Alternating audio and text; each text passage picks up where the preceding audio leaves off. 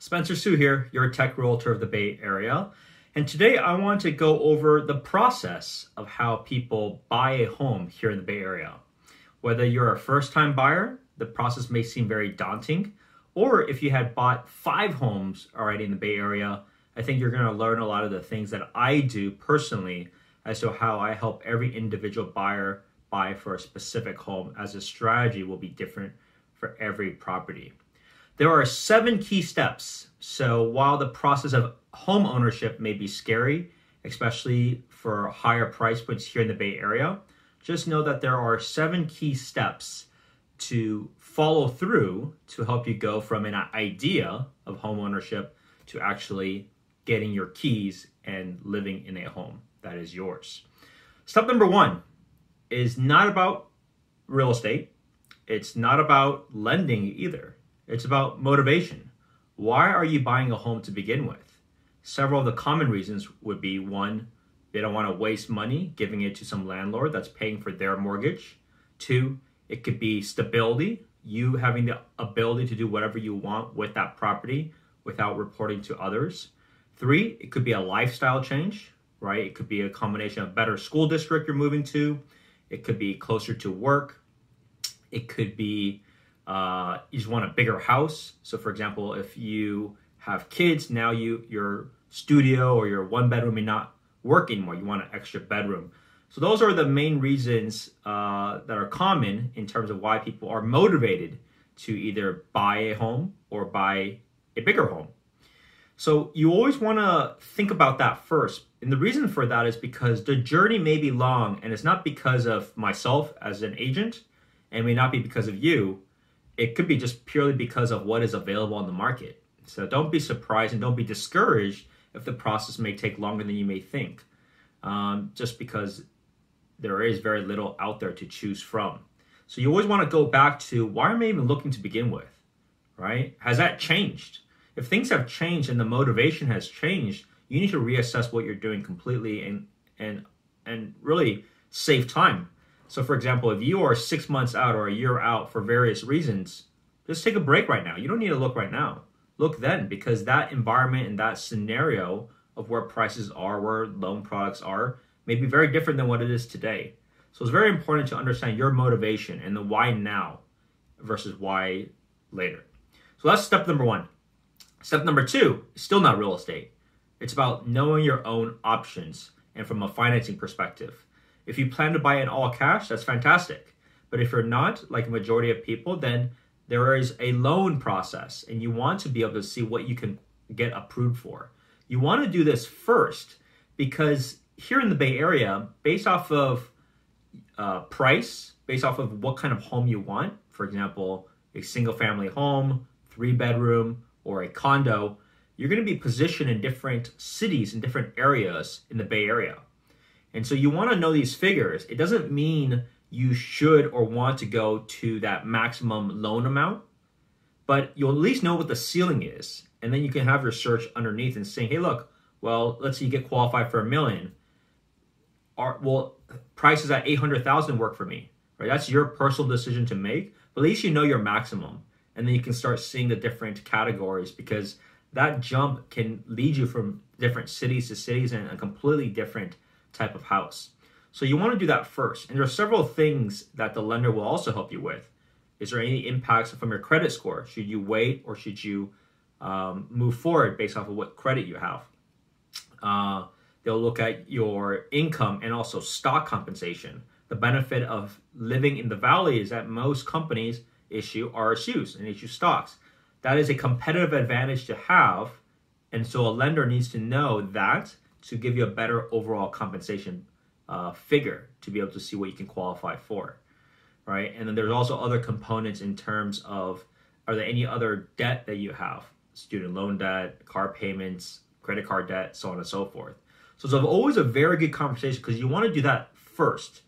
The other reason why you want to do that beforehand is the last thing you want to do is, hey, look, you assume you can qualify for $1 million, whatever number it is.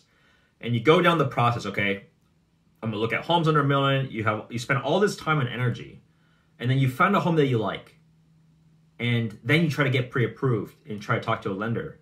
And what if the lender told you something different? Now you only qualify for 800,000. It's not just a waste of time for that one property, but it was a waste of time for that entire search process that you just had. So this is why it's super critical. And remember, a realtor like myself and also lenders, we're not the IRS. We're not trying to poke you on different things. We're trying to help you, and this is the best way of doing so from a process perspective. So that's number 2, related to the loan side. Number 3, now we begin the discovery of homes, right? As I mentioned, based off of the loan amount and based off of what you want to buy up to, you're automatically going to be positioned in different geographies. And then it's up to you to determine, well, do I want to buy, let's say, a condo in the peninsula for 800,000, or do I want to buy a single family home in the East Bay? Well, those are your decisions to make. The environments are completely different. The things to do around there are different. The average price points are completely different. But that's a personal decision to make. There's no right or wrong answers. Whatever you are okay with and you're comfortable with, right? So that is the second step, is the discovery and the research aspect. That's where you can go look at homes. You can see the conditions of those homes being sold at that price point. You can see kind of the general areas where you can live. I will personally help you with that, but you can also see it on different sites that I use, that my clients use. So you can start the discovery of homes. Once you do that, then we move on to step number 4. It's really checking out homes, right? So you want to start looking at homes and starting to get a feel like, can I see myself living here? Am I comfortable with this home?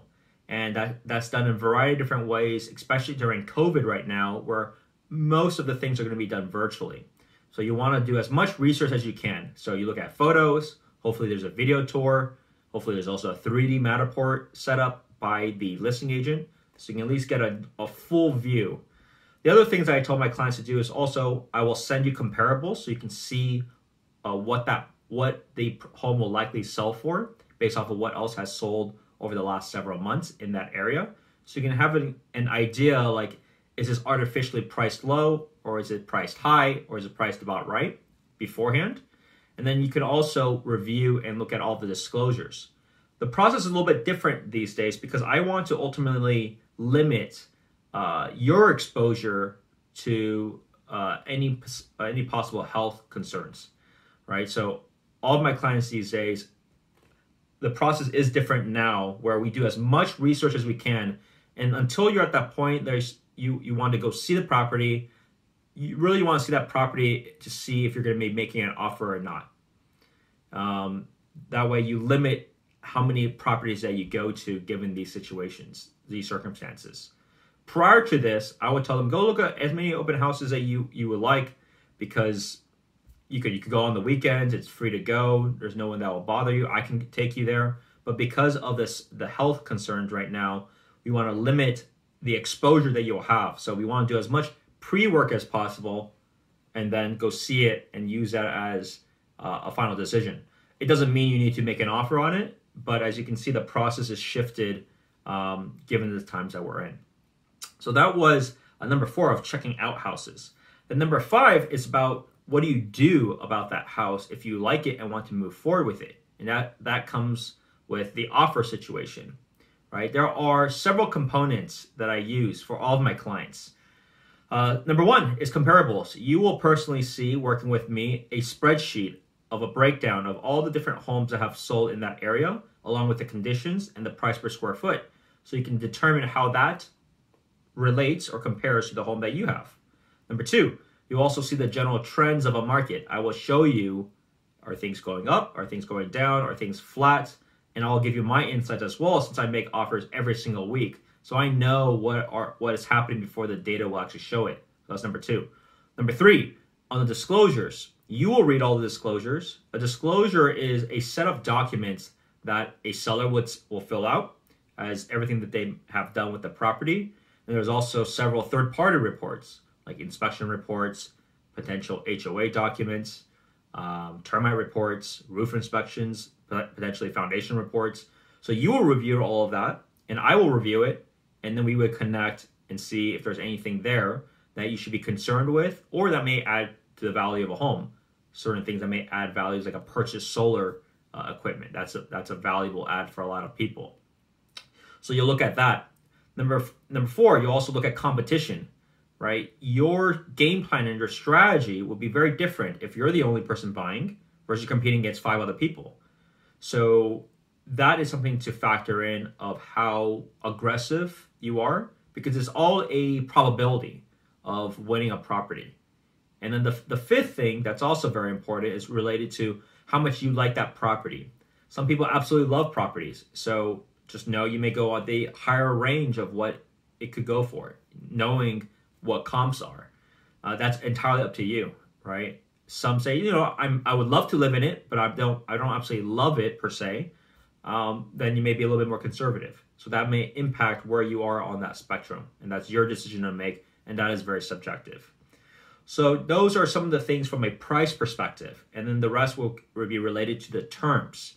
Do you need contingencies in place? I will work with you on your scenario, whether those are needed, and whether I feel it makes sense to also have it. But that will be a joint decision, but ultimately you as a client will decide what contingencies, if any, will be on any of the properties and how that impacts the strength of your offer, going back to the competition. As you can see, there are several different variables and components of it.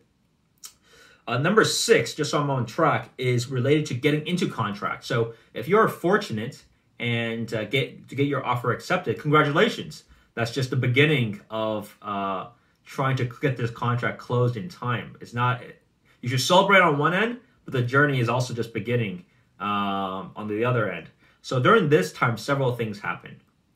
One, you'll immediately need to wire your earnest money down. So earnest money typically is 3% here in the area, and it's usually wired within 1 to 3 business days, depending on what you have on the contract. And the reason why you want to have this in is because it ultimately shows that you have skin in the game of moving forward to close the contract. All right, so that's typically wired very quickly, 1 to 3 business days, to an escrow company, which will be a third-party intermediary that will facilitate the title and also facilitate the transaction goes through on time and all the checks are balanced. So that's what will happen usually within, like I mentioned, 1 to 3 days, business days. The next things happen, and actually most of it's going to be related to myself as an agent to take care of, along with the loan officer. So the next milestone would be getting an appraisal report. This is a report that is ordered by the lender to get a third-party company to go out and appraise and give a value of what they feel the home is. They will look at the same data that we use, so you shouldn't have too many surprises. So they'll have the same information that you'll have, and they're going to come up with a number themselves. Based off of that number, that is what the loan or the lender will be able to give you a loan for, as what it's appraised for. We can talk about kind of the ways and some of the things that I do to help try to get it at the number that you get it purchased at. But also at the same time, these are things that would have been discussed prior to you making an offer of the likelihood of it get appraised at what you've submitted an offer for. So once that's done, there's a lot of other things that you can also do in the background of getting things prepped. For example, you can start choosing your homeowner's insurance. You can start getting your utilities transferred when it's at the close of escrow. So once the house is going to close. So those are some of the things that you can do. Don't make too many large, correct that. Don't make any large purchases, period, unless you run it by the lender first. So don't go shopping and don't go buy new furniture just yet. You want to make sure there's no movement of your credit. So no new credit cards, no new points, no movement of money, right? Anything that you want to do, confirm it with your lender. Give them the heads up, see if that's okay, and they will tell you yes or no. But for the most part, you want to do really nothing from that perspective, unless you get the thumbs up. So during this time, the lender and myself are ultimately working on getting your loan in place. Several days before the close of escrow is when you will get, you have the opportunity to do a final buyer walkthrough. That's to basically verify that the property is what it looked like before. There's nothing major that, random holes in the wall all of a sudden, nothing major there. Number 2, you're going to go through and do a lot of physical signings of paperwork with the title company. Today, at this time, there are plenty of mobile notaries that are working. They'll come to you. You would have your fingerprint done along with physically signing a lot of paperwork for the transfer of the property to you, along with all sorts of loan documents. So those are the things to expect during the escrow and once you're in contract.